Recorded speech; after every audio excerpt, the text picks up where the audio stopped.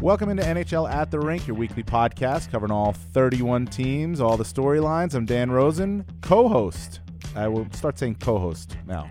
Okay. Promotion. Yes. Yeah. Shawn Roarke to my right again gets the promotion to co-host. Shawn, what's going on? I'm like the first line left wing now. Yeah. Well, I'll still be the center. All right. Yeah, of course. I'll still drive this thing. Okay. I hear you. And then but we're definitely going to be looking at you. We're feeding your side. Okay. Awesome. All right. And we're in December already. It's almost time for Christmas. I know, it's crazy, and we've got a lot of things to discuss. I'm a little disappointed, though. You didn't bring in your great Thanksgiving dish that you talked about last week. I know, I lied. Yeah, you totally lied. I did lie. I never said I was going to bring in the sweet potatoes with marshmallows. You did say you were going to bring in that awful. What was it again? Christmas salad. Yeah. I'll bring it in for Christmas. Describe it again. It's marshmallows, whipped cream, pineapples, and grapes. Please don't describe it ever again. All right. It just doesn't sound. The bowl was empty at the Roarke Thanksgiving. Well, I assume because you all like it. Yeah. But no thanks. Good Thanksgiving, though? Yes. Everything was good?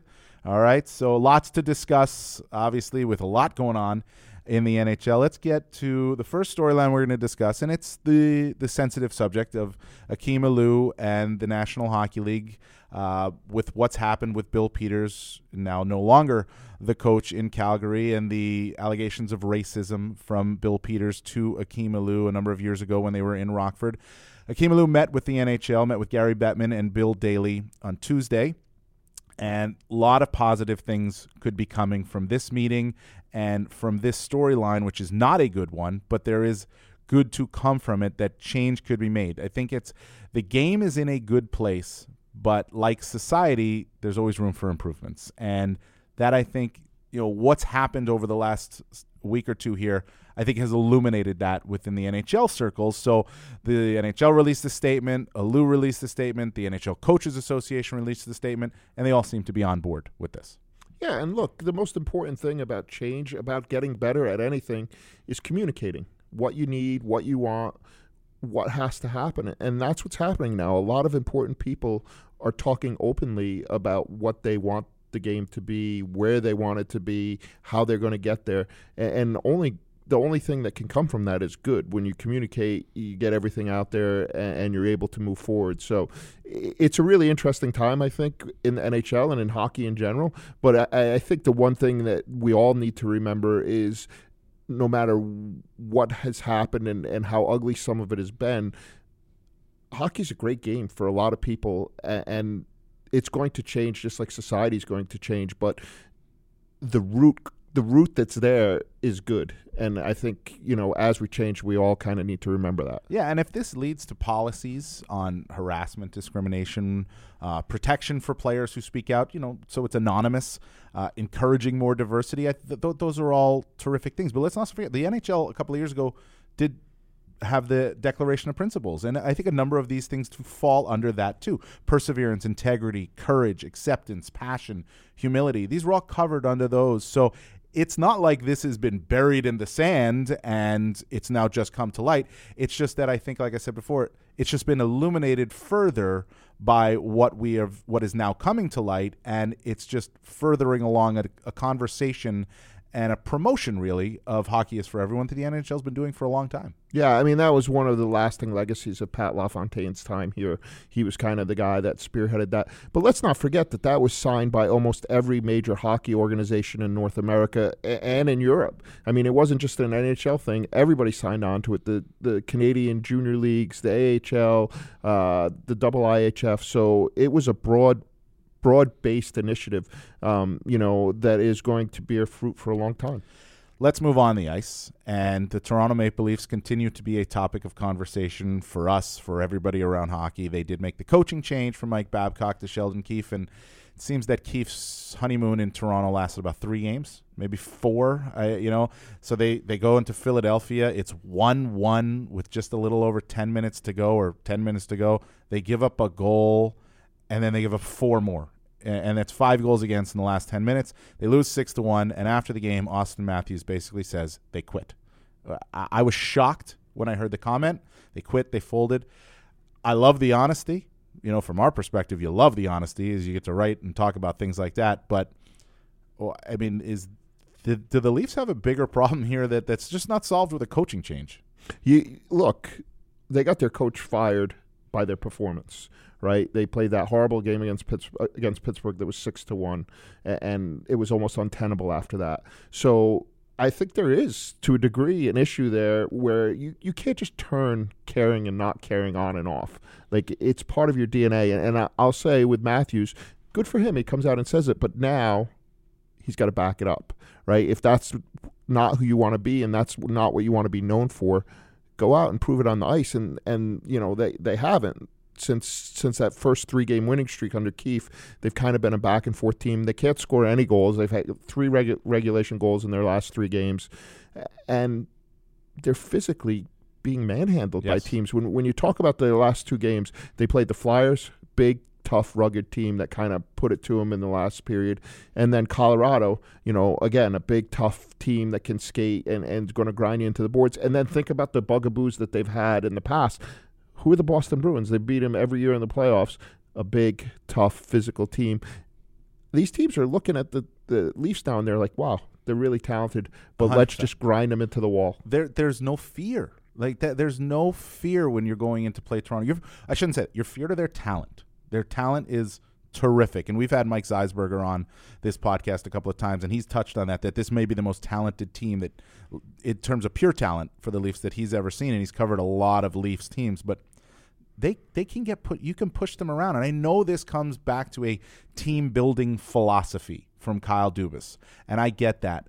But if you, again, and I stress this again, you look at the teams that win the Stanley Cup in this league, and frankly, the expectations for the Toronto Maple Leafs are getting to the point where they should be a Stanley Cup contender, and they're not even coming close at this point.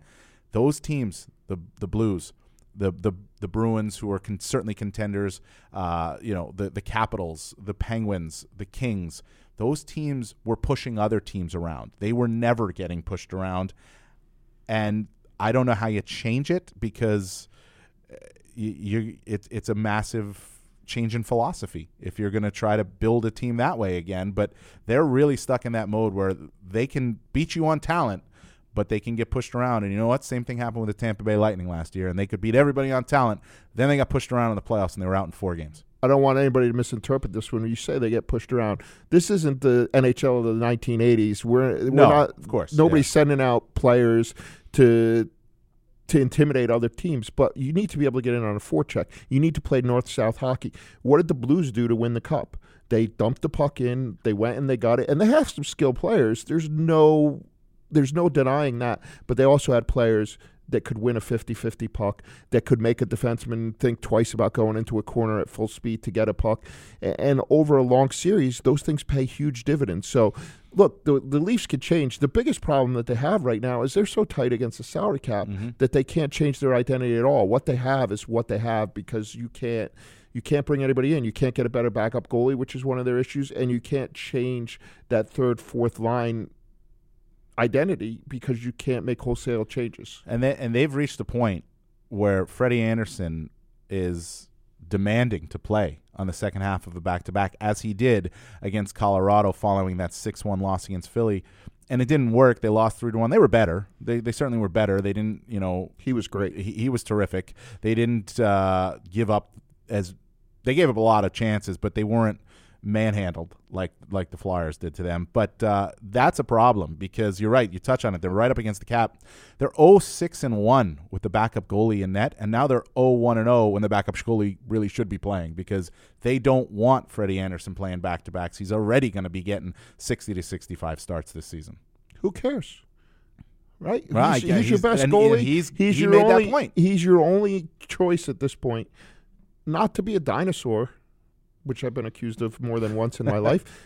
Marty Brodeur played 75 games and won a Stanley Cup. How do you know that a player can't handle that workload until he handles it or doesn't handle it? Let him run. Well, and isn't the idea to get into the playoffs? You can't win in the playoffs try to win in the playoffs with a tired goalie if you don't get to the playoffs. And he's their only hope in net right now of getting to the playoffs. And the division's running away from him. Yep, absolutely. So, talking about getting run away from, the next topic before we go to our first guest, who's going to be Hal Gill, Nashville Predators radio analyst. And this ties in. We'll ask Hal Gill about this. PK Subban with the New Jersey Devils, 0 points in 15 games, speaks to a problem with the Devils. But they fired their coach, John Hynes, and you talk about untenable with the Leafs. It was getting untenable with the Devils and John Hynes. And I think everybody in New Jersey associated with the Devils respects Hynes. They believe he's a good coach. But when you lose 4-0 to the Rangers and you follow that up with the performance they had in Buffalo, they lose 7-1 and they're down 5-0 in the first period. The low point is what Taylor Hall called it, was that bus ride to the airport after that game. You got to do something, and that's what Ray Shero eventually did, firing John Hynes, promoting Alain Nasreddine to the interim tag now of being the interim head coach. And you got to see what they got now, but were you at all surprised by this? No, watching the game against Buffalo, that's a game that gets a coach fired. It's the same thing we just talked about, the 6-1 game in Pittsburgh for Mike Babcock. Like when you're invested in that team and you need to make decisions about that team, you see the first 2 periods of that game and you say, it's lost. The room's lost. I don't know that it's John's fault. I don't think it is. I think he's a really good coach, and I think he'll come back from this and he'll coach somewhere else and he'll be good. But it wasn't getting any better. It wasn't going to get any better. I don't know if the team tuned him out. I don't know if the team's that good. There was a lot of optimism going into this year about the Devils, but when you think about what's happened since the season started, they haven't been good for a long time. They don't have any goaltending. They don't have a goaltender that's played in the NHL that has a 9 save percentage. Yeah, and there's no Jordan Binnington running through the door either. No, and they don't have anybody that can score goals. Taylor Hall has 4. Yeah. Right? He leads the team with 22 points. He has 4 goals, 1 on the power play. Mm-hmm. Right? I think they've lost 8 games by 3 or more goals. Like that's in the parity that we have now in the league, that's unacceptable. It's incredible. And PK Subban, who they brought in to be their number 1 defenseman, has no points, as I mentioned, no points in the past 15 games. He's not on the first power play. He's got no points in 15. We'll touch on that with Hal Gill, our first guest. But before we go there, Taylor Hall's situation comes into light now, right? Because John Hynes, Taylor Hall somewhat shockingly said he didn't see it coming with John Hynes. He said he had no idea a coaching change could be coming. And that's kind of maybe a hockey player who's just focused on what he can do to help his team. He's not thinking about things like that. But the next move for the Devils, and I think that Ray Shero and Alain Nasreddine have to let this breathe a little bit to see what they can see if anything can change here. But the next move for the Devils is the Taylor Hall move. What happens? Because that's going to define the rest of this season and their offseason. If he signs, and I think there's now a remote chance at best that he signs, then they're going to be looking to be contenders again next season. There's no question about it. If they trade him, what do they get in the trade? Can they get a goaltender who they believe can be a number 1 now or soon, a younger guy? And if they can't get that, what do they get that will help them in the short term? Because if you're the Devils, you may have to go into another reset, I guess, with Jack Hughes and Nico Hischier and Ty Smith as your cornerstones. But how's that going to go over with the fans and the ownership? Yeah, no, look, I think at this point you need to fully explore the Taylor Hall market. There's things that you need that aren't coming through the farm system, that aren't coming through the draft, and they're not coming fast enough, right? So, but the problem is, we just talked about it. He has 4 goals, 1 on the power play, 22 points. What are you getting for him, right? How desperate is a team going to be? And that team that's desperate, do they, A, have the cap space to take him on, and B, the assets to get back? Because you got to get something back that's tenable. You basically got to get the Mark Stone deal back, if not better. Yeah. And see, will that team be willing to sign him to an extension? Because like the Mark Stone deal, you get more back if that team's able to know that he's not just a rental. Yeah, but how many teams are sitting with both those pots of gold? Yeah, not a lot, especially for a player who's not really. I mean, he's a Hart Trophy winner. He had a knee injury last year, and he hasn't really shown it this year. He's their leading scorer with 22 points, but that's a low mark for a leading scorer on a team. But I will say this. Put him with some good players. Yeah. Put him in Colorado, right, to fill out their top 6. Right. Put him in Boston to fill out their top 6.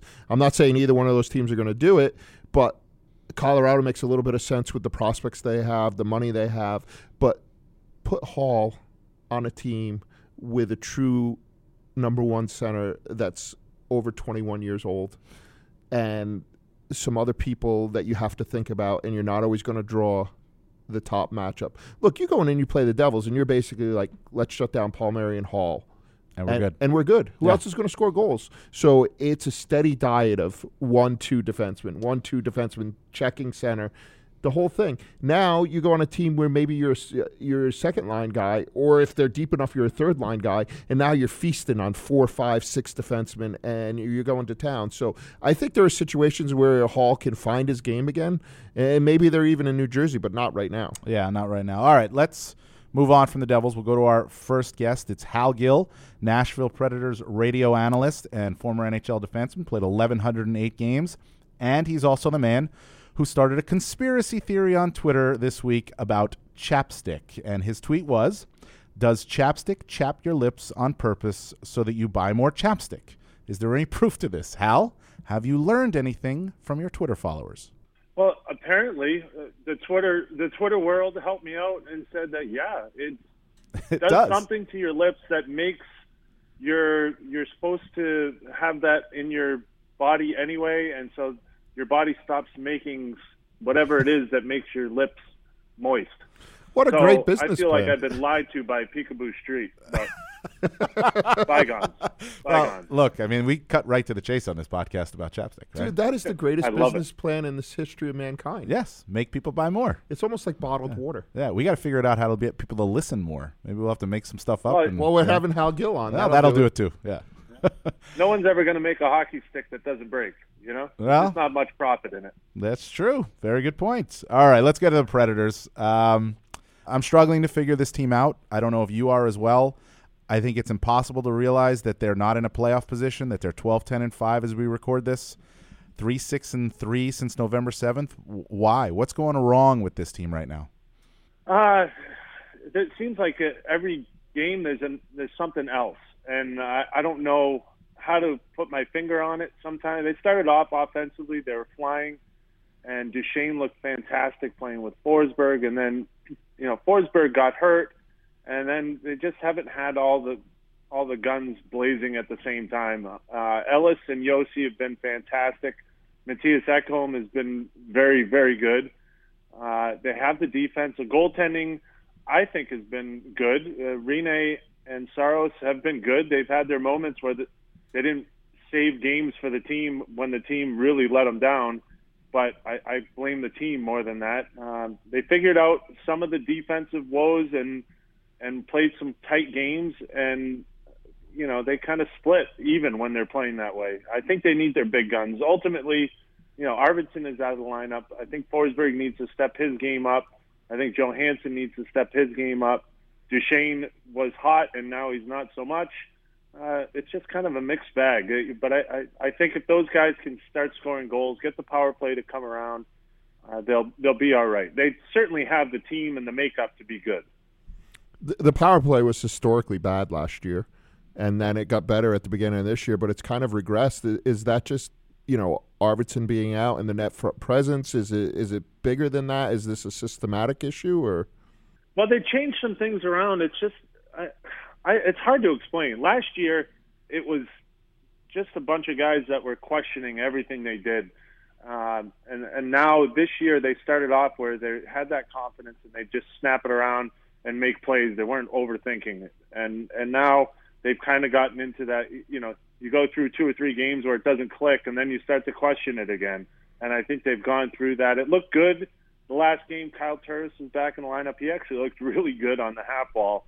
So I'd be interested to see if they put him in that situation a little more and use him in that regard. But, I think it's there. They split to a 2-3 spread and really opened it up, but they couldn't attack the net that way. So now they're in the middle of playing that 1-3-1 with the bumper and the 2-3, and I think they're going to find a mix here. It looked okay last game, so let's see if they can build on that. Yeah, the power play 10.3%, 4 for 39 since November 7th, and I gave that stat 3-6-3 since November 7th. One other stat that since that date it's a luck thing, too. 28 goals on 417 shots, 6.7% shooting. Is part of this that they're just, and you played the game, you played 1,108 games in the league. Is part of it they're just not getting the breaks? They're not getting a bounce when they need it? Yeah, I hate saying that. It's like my biggest pet peeve when you say, we just weren't lucky. That's not an excuse. But it was for a while. They had like 5 games where pucks were just bouncing off everyone and going in their own net, and then they couldn't get that break. And, it kind of spiraled and it kind of got away from them. And, I think they're getting a lot of shots. What I'd like to see them do is make some more plays out of the chaos after the shot. That's where I think they could be better. Get the shot on net, and then there's a rebound. You got to make a quick play, a boom, boom, backdoor play. For the most part, whatever it is, confidence or whatever it is, they get that one shot, and that's pretty much it. They can't make another play out of it. And so I think that's something that comes with maybe the lines have changed a little bit, and with injuries and whatnot, they can't quite get a rhythm. But that's something they certainly could be better at. Yeah, I don't think in the first week of December anybody would be saying that Calle Jarnkrok and Nick Bonino would be the 2 leading scorers on the Nashville Predators, and they are goal-scoring wise. So there has to be an assumption that some of the bigger guns are going to come back and find what they're doing. But to me, I think the most interesting thing about this team is you spoke about the goaltending earlier. Is there a little bit – are we starting to see a little bit of the changing of the guard here? I mean, Peck has been that goalie for so long. He went 3 games, I think, for the first time in his career, healthy without playing, and Saros has played well, and he's kind of been that goalie in waiting for a long time. Are we starting to see a little bit of that transition, or are people reading too much into it? No, I think you are. I think that's something – in order to keep 2 good goalies, you have to play them both. And I really think Rene, if anything, he's gotten better. He's more composed. He's poised.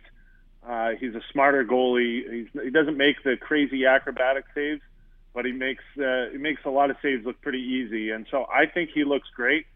The only thing is, Saros, you have to play him, and you have to give him some confidence, and you have to let him go on runs and play a few games in a row. So I think that's where that comes from. He's been good. Both goalies have been great.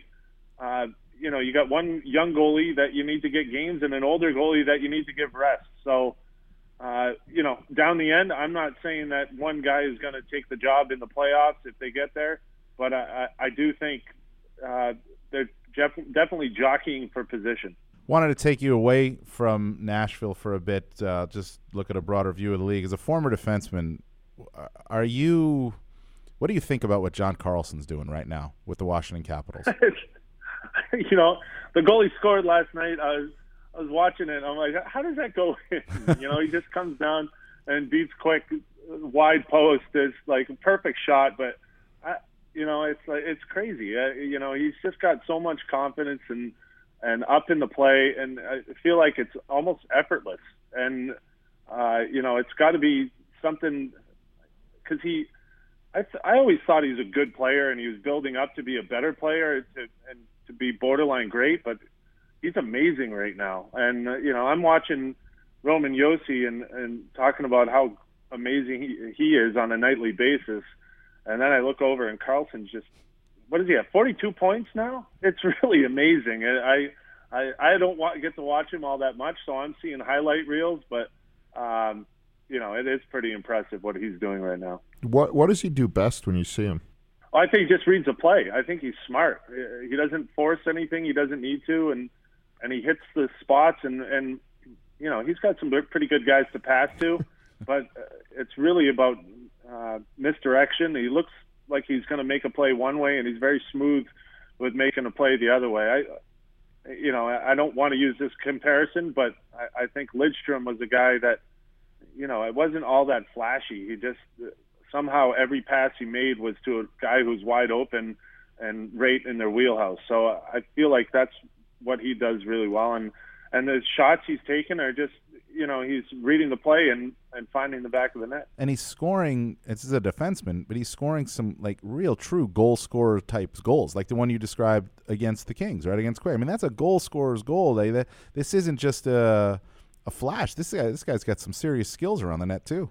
Yeah, and it's while he's doing that, I don't find it overall flashy, and that's why I think he's so smart in reading the play. He doesn't have to stick handle. He doesn't have to do crazy dangles. It's just about reading the play and moving to the right spot. And a lot of the goals look pretty easy when you just say, hey, that's all you have to do. It makes it look pretty easy. Going to the Central Division, obviously the Predators are not in a place that they want to be at this point.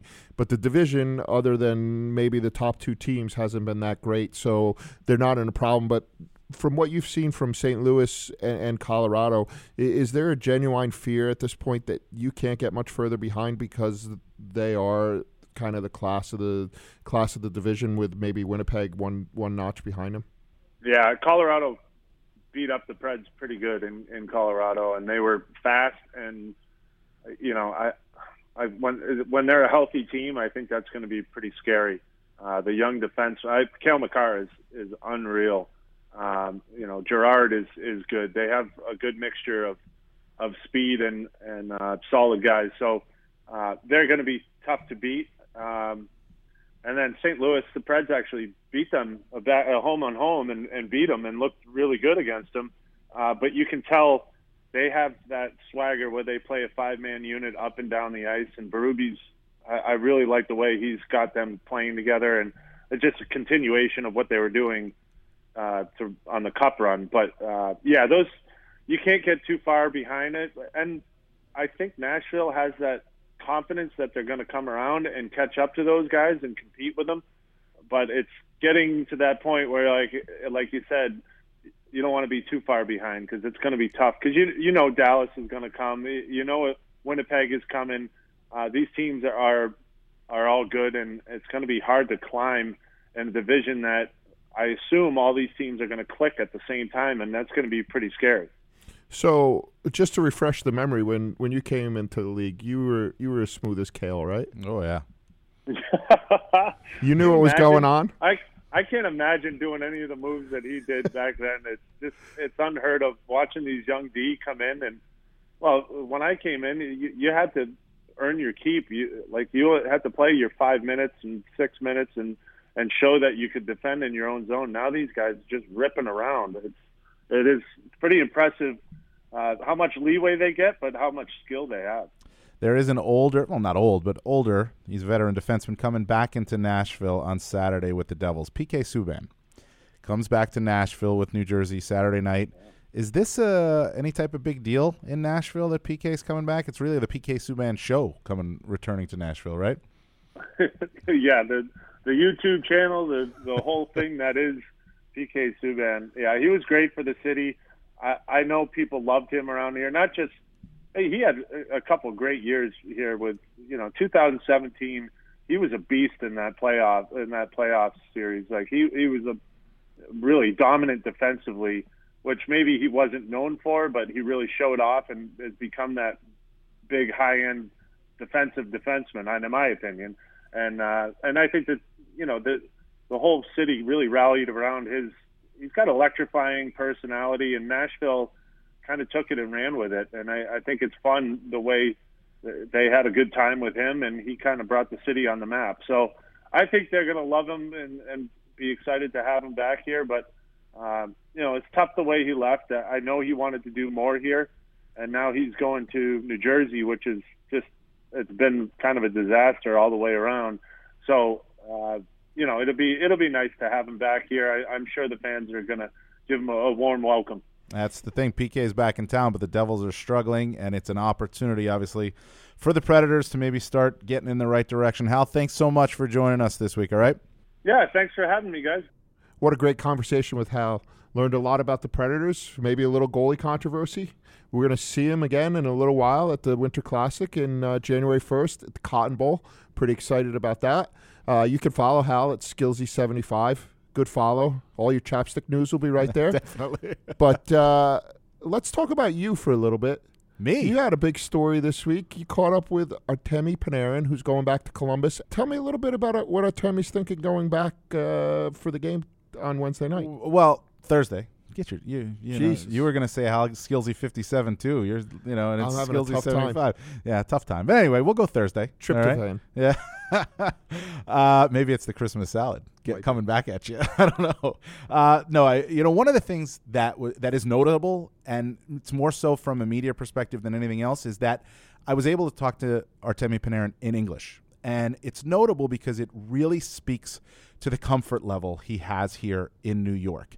He did not do English interviews, maybe one or two in Columbus, and certainly none in Chicago after he came over. His English is improving. He's getting more comfortable with it. He still, second guesses himself and doesn't understand some questions, but he's willing to do it, just not in front of cameras, which is understandable. But he is looking forward to this game. If you remember, his last memory of Columbus being on the ice was when they lost Game 6 against Boston in the second round last year. He stayed on the ice. He was the second to last guy off the ice. The fans were chanting CBJ. They loved that team. He was waving to the crowd, clapping his hands. Nick Foligno was the last guy off just because he's the captain, but he was waving as he was going down the tunnel. And I asked Panarin about that, and he said it was his way of saying goodbye because he knew he was leaving. He said, I wasn't 100% sure, but he had a pretty good idea that he was gone. And that was his way of saying goodbye. And now he gets to say hello to them, granted in a different uniform. But he's looking forward to that. He's looking forward to, or he was looking forward to going back and walking around his old neighborhood and some of the old places he would go to. But he absolutely loves it in New York. I mean, loves it. And the Rangers obviously love him. He's been just terrific, worth every penny of the contract. But He said Central Park is great. He walks around there with his dog and his girlfriend. He loves going into the Plaza Hotel right a stone's throw across the street from Central Park to sip coffee, listen to jazz music. This is a guy who is a modern chic guy, but he's got an old school soul. And it was really interesting to talk to him about all these things. But on the ice, he has been everything for the New York Rangers. So they love him and they need him to keep going. Henrik Lundqvist says to me he's the real deal. Ryan Strome said he's a gamer. And David Quinn, with perhaps the best compliment you can give a guy, he's a winner. And it's a huge game. It's probably the biggest regular season game at Nationwide Arena since Rick Nash went back. Well, in terms of returns, yeah, I would think so, yeah. And it's a sign also for the Blue Jackets, unfortunately, of what's not there anymore because they're struggling to score goals, although their power play's been better, right? Yeah, ex-coach's room guy, Paul McLean. They were at like 17%. He got hired on November 21st after I spent a week with him in Sweden. I think I smartened him up a little bit. You got him, yep. And now they're clicking at like 30%, third best in the league. So clearly the guys that do coach's room for us every Thursday, they know a little something. Well, they know a little something, and we get them jobs. Yes. Well, I think they get themselves jobs, but maybe we play a little role. Yeah, we keep them out there. So, but really interesting stuff to read from those guys every week. It is great stuff, and we actually may have 3 more candidates that we could go to here. And they're 3, this goes back to our conversation at the top of the show that I didn't see coming. We talked about John Hines getting fired with the New Jersey Devils, Mike Babcock with the Toronto Maple Leafs, and obviously under different circumstances, Bill Peters with the Calgary Flames.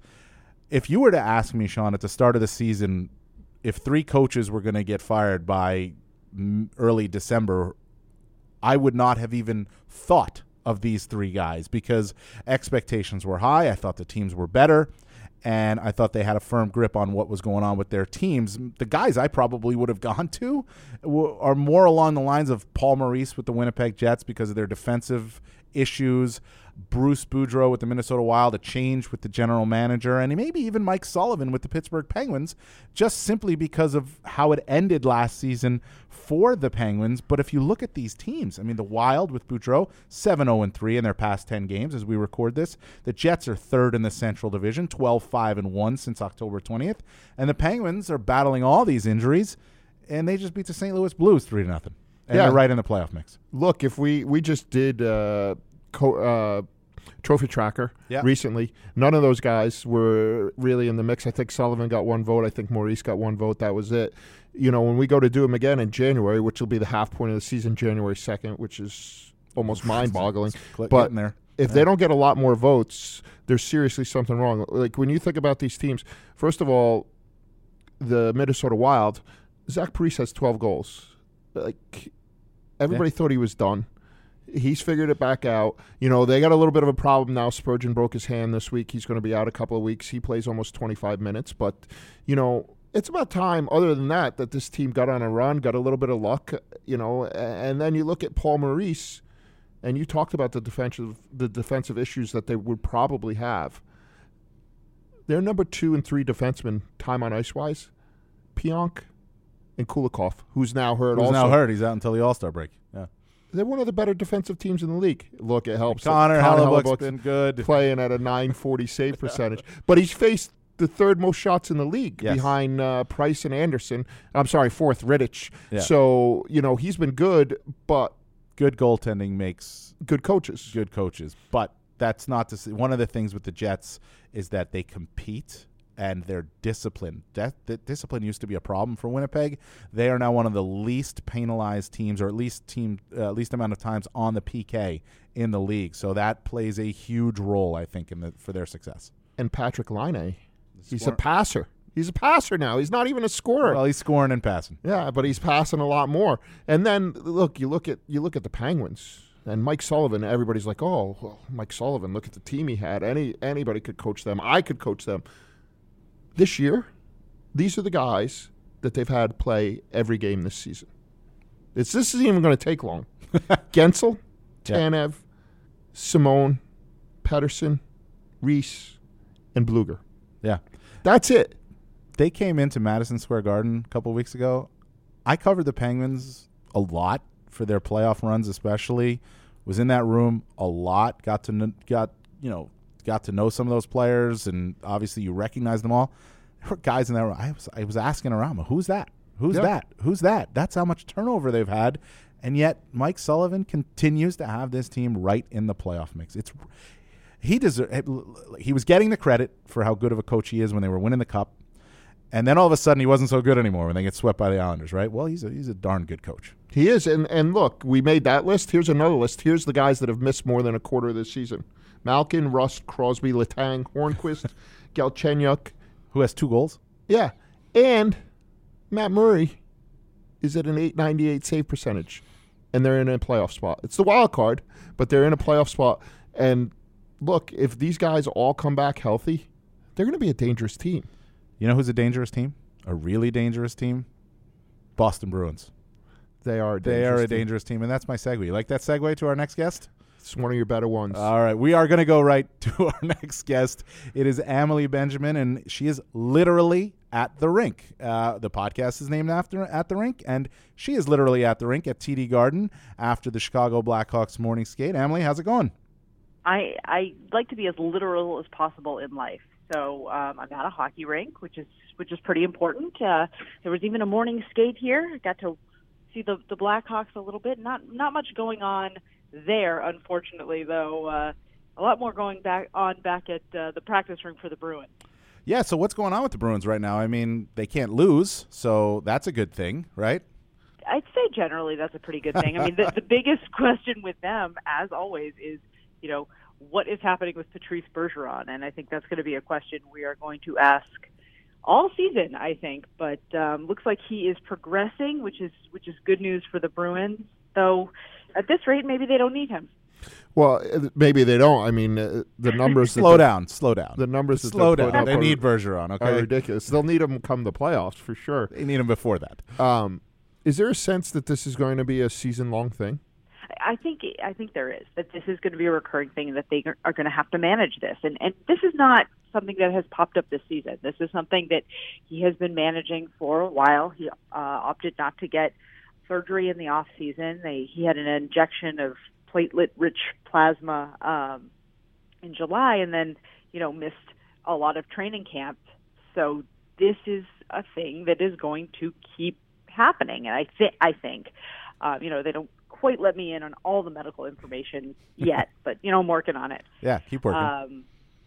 So I think that this is, he may have to take off second half of a back-to-back or one game of a back-to-back. They may have to watch how many practices he participates in or morning skates, things like that, to get as much as they can out of him.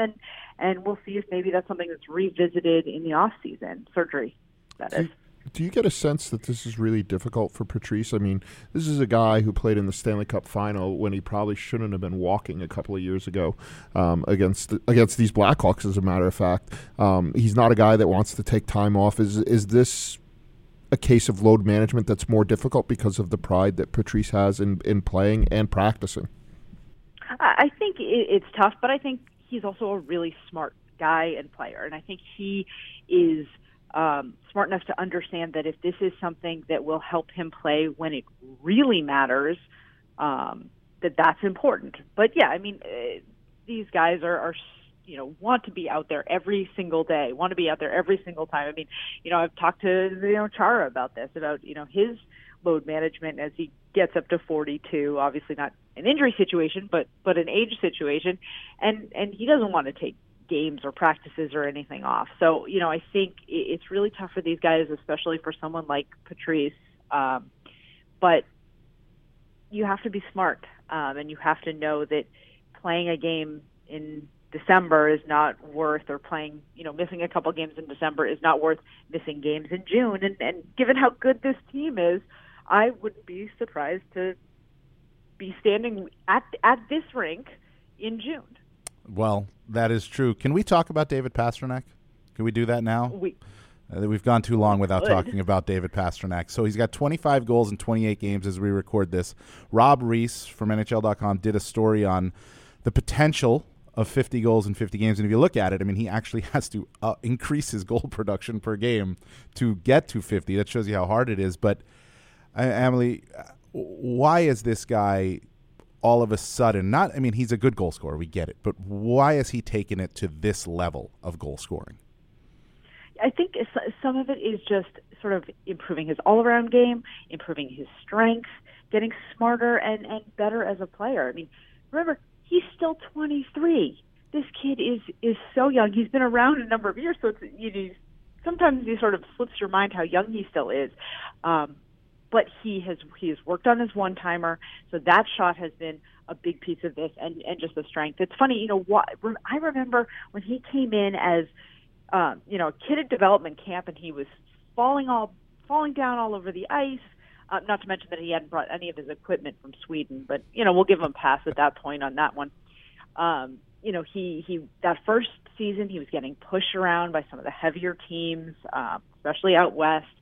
But it's been pretty dramatic, watching him from, over the last 4 or 5 years from 18 to 23 in terms of that strength, in terms of that shot, and just the confidence. He knows that he can score any game at this point. You know what? A couple of weeks ago, I remember maybe a month ago or so, we were talking about Pastrnak and that line, especially when Bergeron's healthy, when they're back together, Bergeron, Marchand, and Pastrnak. And I was saying that I think that David Pastrnak has taken over as the guy who drives that line now because of his speed and his pushback and how dangerous he is. And that's not taking anything away from a Bergeron and a Marchand. But I wonder, do you agree with that? You see it daily. Do you agree that when they're together, and I know Bergeron's been out for a number of games now, but when they're together, is he the one now that drives it? Well, I think the funny thing was someone on Twitter recently said, is it possible that Patrice Bergeron is now the worst player on that line? and you sort of step back and you say, no. And then you say, I mean, is it possible? It's certainly it's a fun argument that Patrice Bergeron, this all-time great player who's, headed for the Hall of Fame, could be the worst player currently playing on his line when he's healthy, which is unbelievable. But yeah, I think Pastrnak is really, he's the guy that teams are sort of keying on now. And it's interesting to see that, even without Bergeron, he's still having that production. This is not about him driving that group. But Pastrnak is really where the focus is and where the focus should be for opposing teams right now. And the two biggest questions for him to do 50 and 50, which is probably the most exclusive club in the NHL. I mean, the only guys that have done it are Maurice Richard, Bossy, Gretzky did it a few times, Lemieux, and Hull was the last guy to do it. He did it twice. Is one, half his goals now are on the power play, and the Bruins power play is at 30% this year so far. That's almost impossible to do for a full year. And two, he doesn't take a lot of shots. He's only got 111. Ovi's got 40 more shots than he does and 5 less goals. Do you see I don't want to say it's luck, but the good fortune analytically that he's run into lasting throughout the year, especially in the power play and in his shooting percentage? I mean, it's interesting because you look at last year, he had 38 goals in 66 games. He was on a 50-goal pace, obviously, for the whole season last year. So this isn't sort of out of nowhere. But, I mean, yes, there probably is a little bit of luck there. But I think anyone who's going to score that many games, whether, from Ovechkin on down, has that in those great seasons. So I think for him, it's a matter of not getting stuck. He tends to sometimes get a little streaky. He'll go on a run where he doesn't score a lot. So if he avoids sort of those bad streaks, and if he stays healthy, which he also hasn't always done, those are sort of two huge factors in this potential really rare accomplishment that he could hit. And they have, away from Pastrnak for a second, they have a new line, obviously, with Bergeron out, Brad Marchand playing with Charlie Coyle and Danton Heinen now, right? I mean, what do they like about that line? Why does that one work? I mean, good players, obviously, but there has to be some chemistry with them. It's interesting. It was a line that was just thrown together last game. It wasn't, it just wasn't something that Cassidy said he necessarily put a ton of thought into. He literally used the word thrown together. Mm-hmm.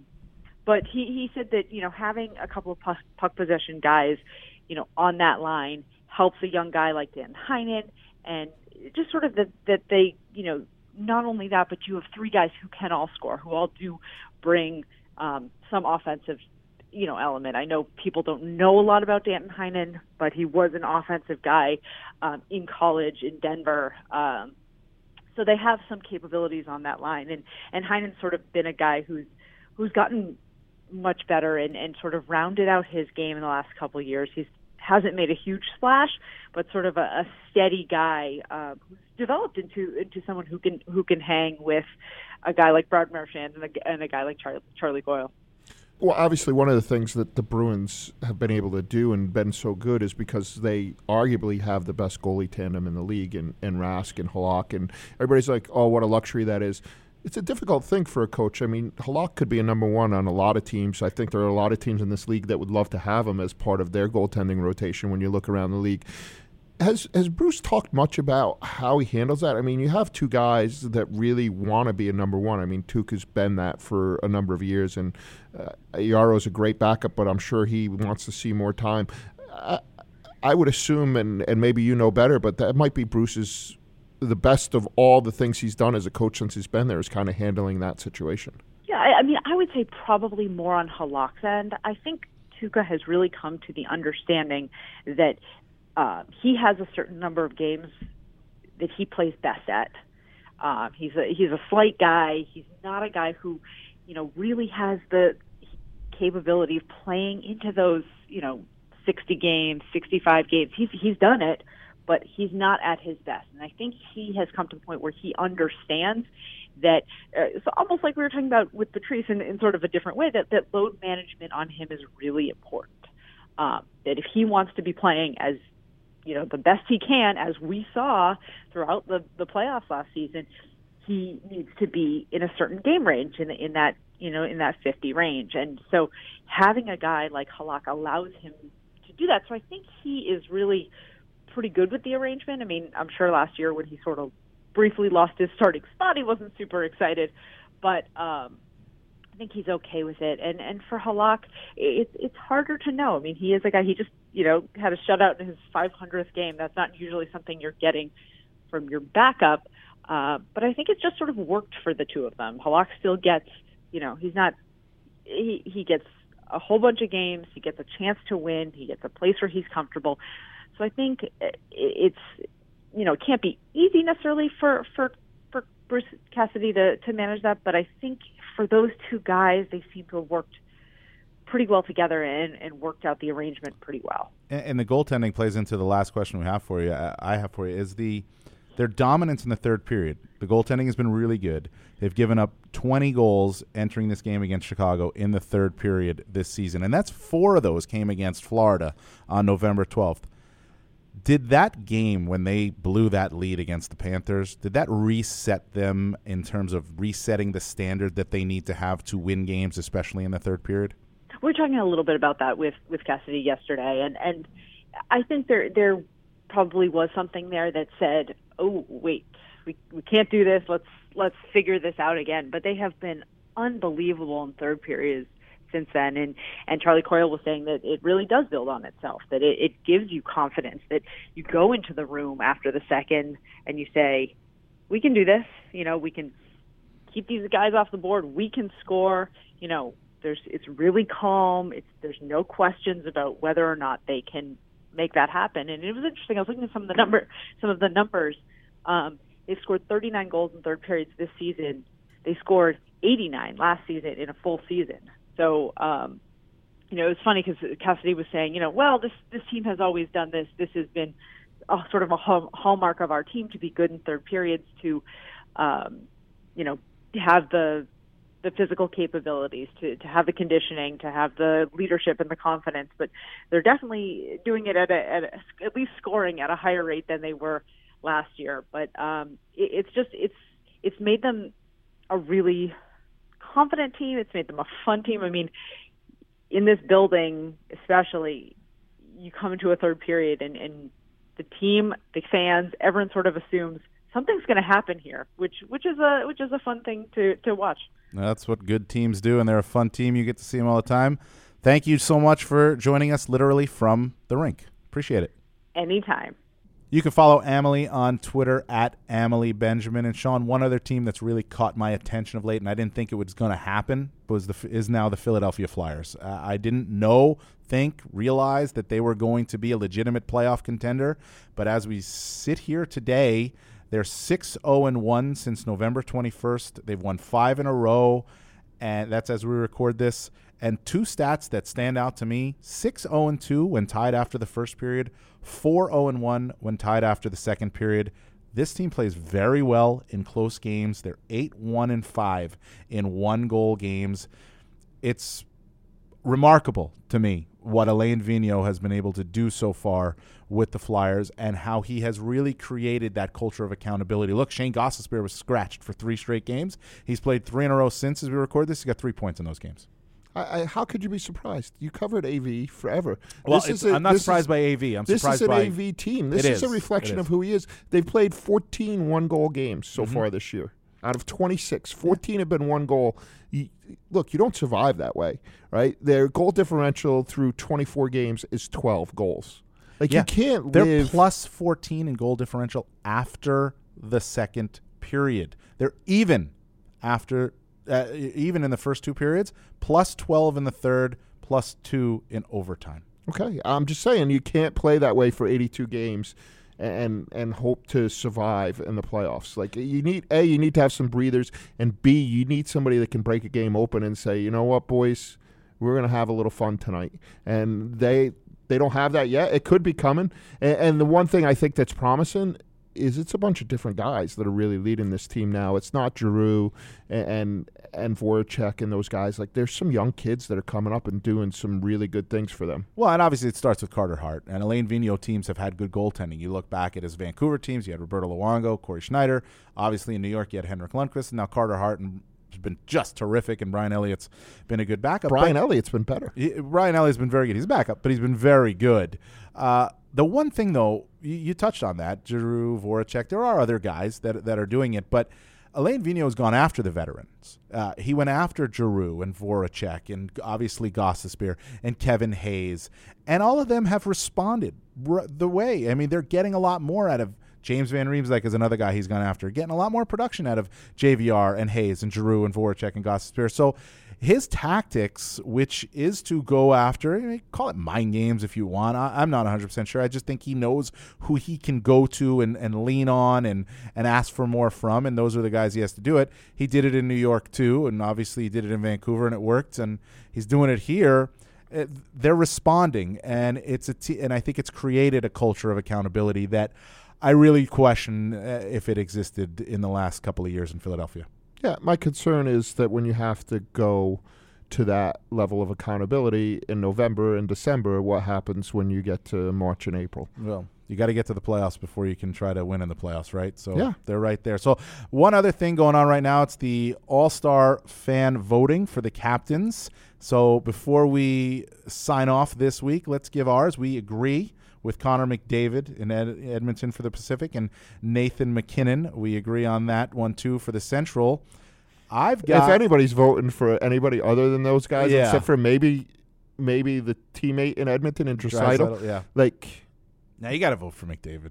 Yeah, what he's done is unbelievable. You got to vote for McDavid, and McKinnon has just carried them with the injuries that they've had for the Avalanche. But I have Brad Marchand in the Atlantic Division, and look, he deserves it. He's been terrific production-wise, but I think it would be a lot of fun if Brad Marchand was a captain at the All-Star game.